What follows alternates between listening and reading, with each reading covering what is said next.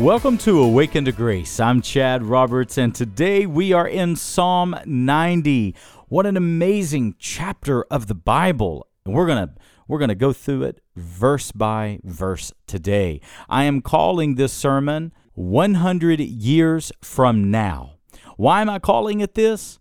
Because, friends, the things that we worry about, the things that we stress over, our bills, things like debt, things like grudges that we don't let go of, bitterness that we hold on to, so many things in this life, they are not going to matter 100 years from now.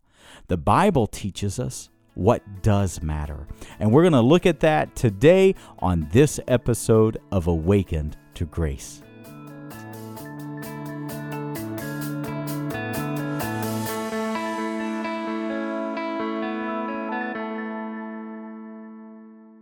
Let's go to Psalm chapter 90 today.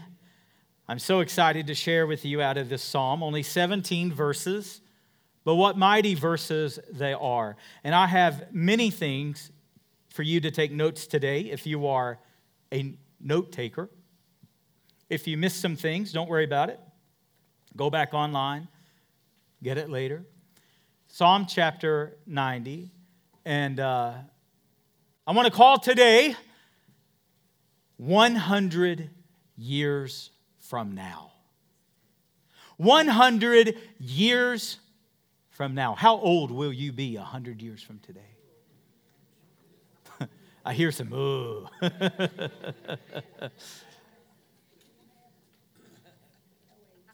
My thought today is 100 years from now. August 28, 21, 22.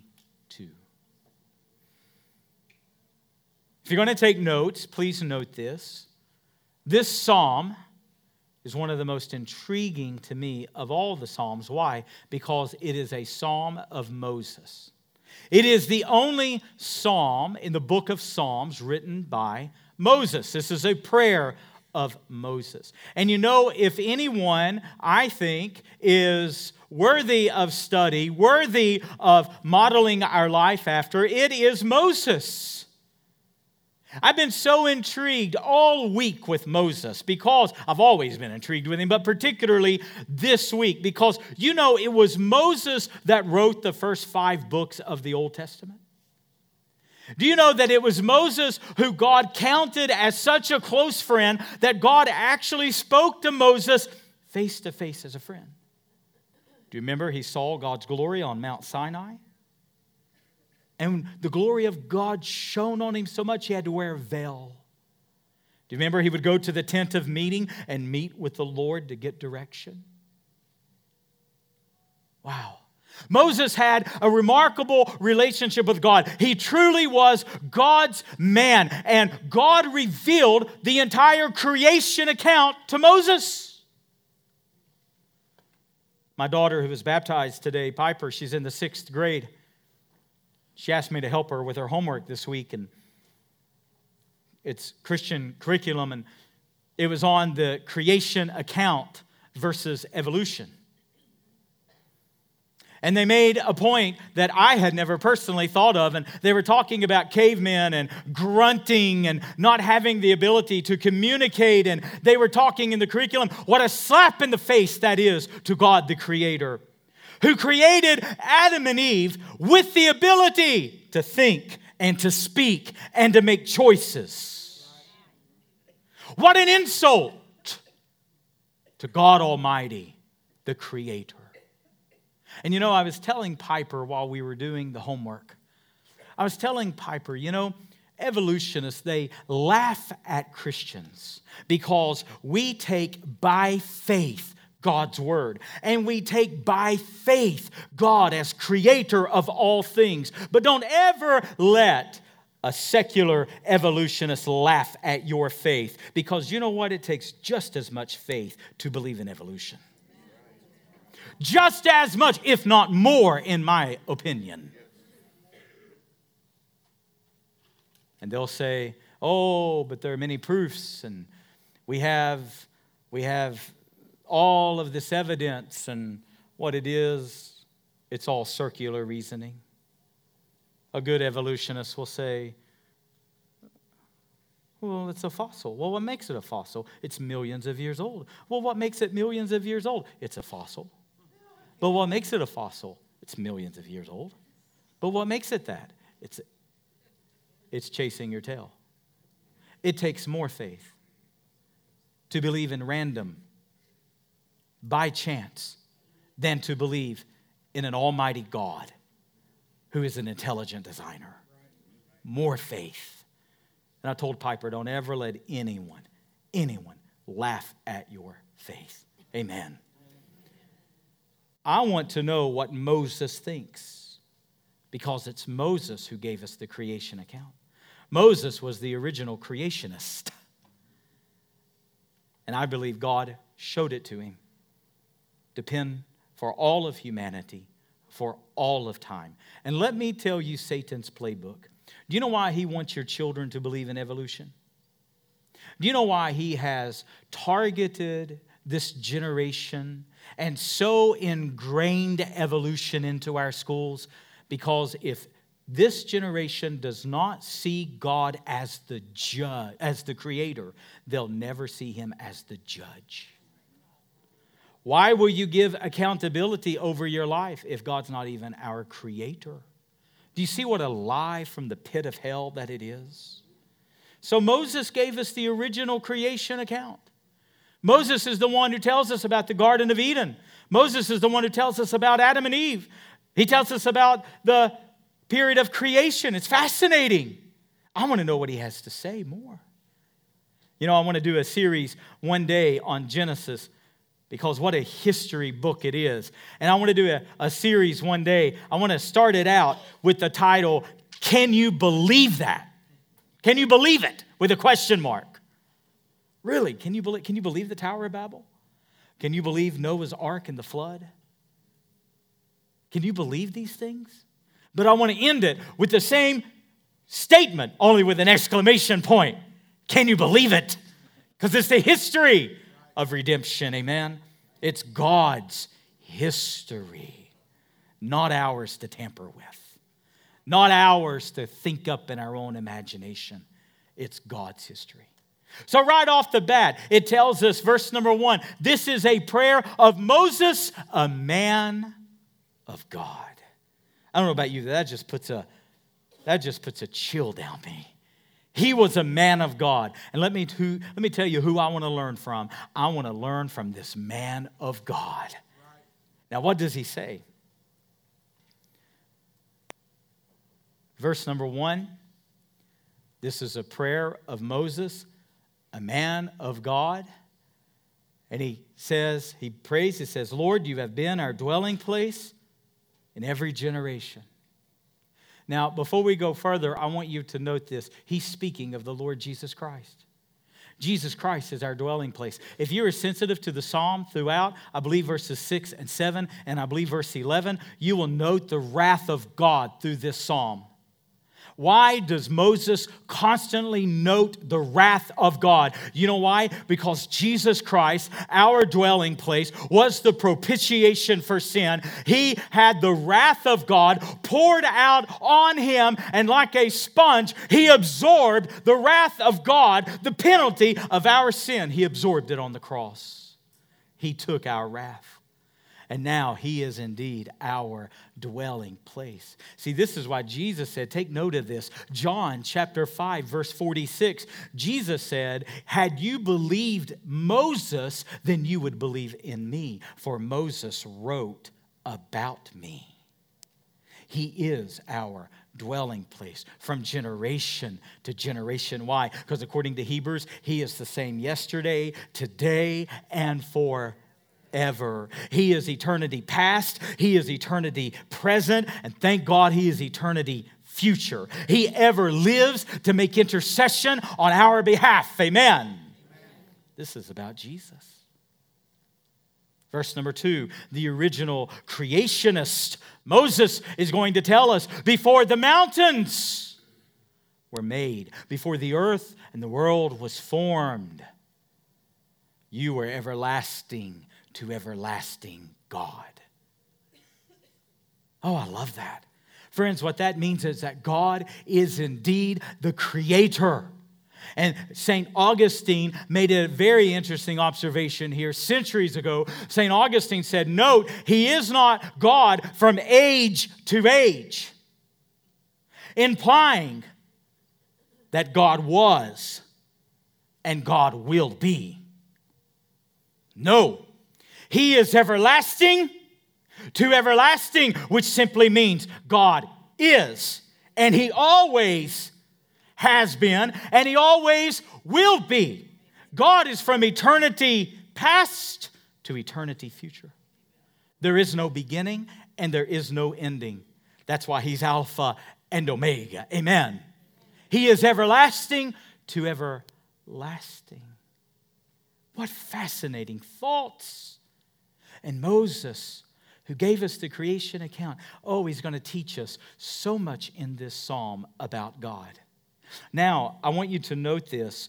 There, in this psalm, what I want you first to draw from, we're going to see the biblical view of God and the biblical view of humanity. As soon as he says, God is from everlasting to everlasting. As soon as he teaches that God is the creator, before the mountains, before the earth itself were formed, God created all things. God existed in eternity past. Now he's going to put us, humanity, in the right perspective. And look at verse 3. What does he do? He returns man to the dust. You know what Moses is saying? We have a clear beginning, we have a clear ending. But God is everlasting to everlasting. Do you see the difference? Verse number 4, he's going to shift back to our eternal view of the sovereignty of God. And what does he say? Verse number 4, 1,000 years in your sight is as one day that's passed, or a watch in the night. Now, is that not an extraordinary thought? God is outside of time, and he does not live in time the way you and I do. No, he is the creator of time, and he lives outside of it. He exists outside of it. And 1,000 years to the Lord is just like last night. How fascinating. Is it no wonder, could this be where Peter got 2 Peter chapter 3, verse 8? Do not overlook this fact, beloved, that one day is with the Lord as 1,000 years, and 1,000 years is one day. Could that be where Peter learned this? You know where else I think Peter may have learned it?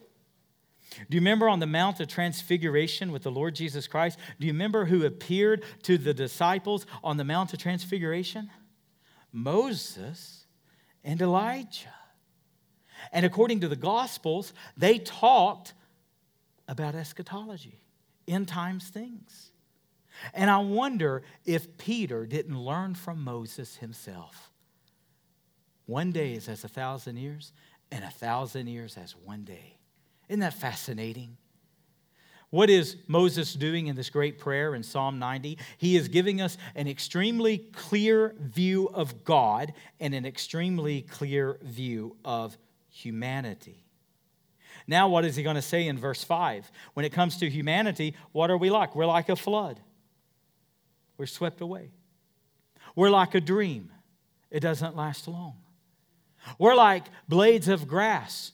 Verse 6, it will flourish in the morning time, but it will wither and fade by the evening time. In other words, we don't last. In other words, we are not sovereign. In other words, we are not God. Although many people act like it today, right or wrong. How interesting. Verse number 8, he goes on to distinguish the difference between God and man. And verse number 8, notice what it says, that all of our secret sins, they are exposed in the presence of God's light. Right now, you're holding on to secret sin. Don't you think for a moment God doesn't know it? Your spouse may not know it. Your coworkers may not know it. Your pastor may not know it. You may have your phone so locked down that no one can access your phone. But let me tell you, your secret sins will be exposed in the light of God's presence. He knows all about it. You are not God. You are but dust. You're not God. You're but a dream. You're like a flood. You're like a blade of grass that is here today and it will be gone tomorrow. James says we're like a mist. We're like a vapor. It's here today and gone tomorrow. What is the point, Chad? The point, C.S. Lewis really got it right when he said back in the 40s, he got it right when he said ancient man had a different view of God than today's modern man. In the ancient times, it was God who was on the judge's bench, and it was humanity that was down in the dock. But modern humanity has reversed the role. It is now man on the judge's bench, and it is God down in the dock. Well, let me assure you, my friend, that doesn't hold up to Scripture, does it? That may be the world's view. That may be the secular view. That even might be your view. But it's not truth today. God is still on the bench. He is still everlasting to everlasting. And you and I are a blade of grass. You and I are a dream. You and I are swept away like a flood. You and I will return back to the dust. We are not God.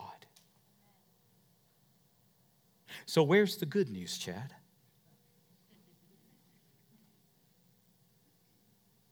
Verse number 10, man lives to 70 years, if by some reason of strength, 80 years. And even in those handful of decades, that is the lifespan of us and that brevity of life. See, that's what verses 3 through 11 really is all about. It's about the brevity of life. Verse 2 is about the eternity of God, the eternal nature of God, everlasting to everlasting. Verses 3 to 11 is about the brevity of humanity. And Moses says that our lifespan may be 70 years, if by reason of strength, 80 years. But those handful of decades are filled with trial and trouble, toil and trouble. So what's the good news, Chad? Well, the good news comes in verse number 12. I love this verse. This verse really became real to me several weeks ago. Sadie was going to take the kids somewhere, like to a big water park or something like that. And Hudson, my 5-year-old, he was so excited. And we were like a week away from doing it, whatever. And he started counting down his days. And that little 5-year-old, we'd get in the car every morning and he would go, Mom, is it 5 days now? And the next day, Mom, is it 4 days now? Mom, is it 3 days now? And by about the second day, I'd be amused because he would get turned around a little bit. And, but he's learning to count them. And the Holy Spirit really spoke to my heart. And the Lord said, Chad, you would be wise to number your days too. You got a lot to learn with Hudson. Learn how to number your days. Why? Okay, follow my thinking, all right? Let's pick apart verse number 12. Notice, first off, it says, so, I love that word, so. In other words, here's the conclusion. Here's what he's building up to. Here's the purpose for verses 1 through 11. Here is the conclusion. So, teach us. Just stop right there. You ought to circle that whole phrase. Here is Moses, who the Bible calls the meekest man who ever lived. And what is Moses saying? Moses is showing such a heart of humility that he says, God, teach me. Can you follow his logic? Can you follow his pattern of thinking? God, if I am but a flood swept away, if I'm going to return to dust, God, if all I am is a dream, if I'm a blade of grass, I'm here today, I'm gone tomorrow, then God, I want you who is eternal. I want you who is from everlasting to everlasting. Teach me, God, how to live. Don't let me live in my own wisdom, in my own understanding, in my own thinking. Don't let me live in my sin. Don't let me live in my foolish choices. Teach me, God, how to live. Whew. Teach us, Lord. Can you hear the humility in that? Oh, let me ask you something. Are you someone that you know it all? Are you someone you always have the answer? Are you someone you're always the smartest person in the room? Are you someone that no one can tell you because you already know? That's arrogance. That's the height of man's pride. No, you should be like Moses and humble yourself down and say, Lord, teach me. Can we say amen? Amen. Teach me, Lord. I don't want to be, Mark Twain one time famously said, he said, at age 14, I couldn't believe how dumb my father was. By the time I turned 21, I found out my father knew everything. And he said, I can't believe how much the man learned in 7 years.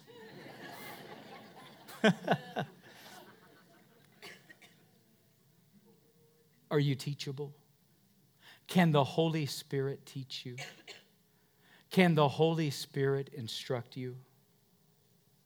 You know, before we studied in detail the 7 churches of Revelation, I would read those passages where Jesus would rebuke the church. And in my humanity, in my frailty, in my immaturity, I would read that and I would think, Jesus, could you not give your church a break? They're doing the best they could. They lived in pagan lands. They suffered persecution. They didn't have the Christian bookstores, and they didn't have oodles of copies of God's Word. Most congregations probably did good even if they had a page of the Word.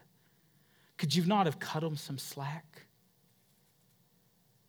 And as the Lord matured my faith and as the Lord matured me, now I join and I say, oh God, give me all of your encouragement, but also, Lord, give me all of your correction.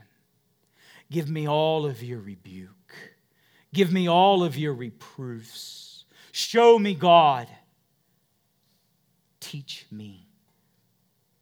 You get a heart that says, teach me, and you're on the path to spiritual maturity. Teach me to what? To number my days. You know what I find interesting in the Bible? I find it interesting that overall, the Bible does not teach us to measure our life by years. You really don't see the Bible teaching birthday celebrations or anniversary celebrations. Not to say those things are wrong. They're not. But here's what I think Scripture would correct us in. I am concerned that in our culture, because we measure by the year, you know what I think many times happens to our culture? The years slip through our fingers. We get bitter at somebody.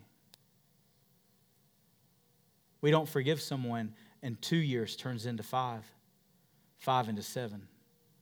And all of a sudden, it's been a decade that you've held on to bitterness, and years have slipped right through your fingers. You get callous toward the Lord. You get apathetic. You get lazy on the Lord, and all of a sudden, 2-3 months of missing church turns into half a year, which turns into 2 years, which turns into 5 years. And before you know it, you're completely out of church and away from the Lord. Why? Because time slipped through your fingers. If you enjoy the daily broadcast of Awaken to Grace, then I want to invite you to subscribe to our podcast. You can get our podcast wherever you get your favorite shows. Simply search Awaken to Grace Weekly Sermons.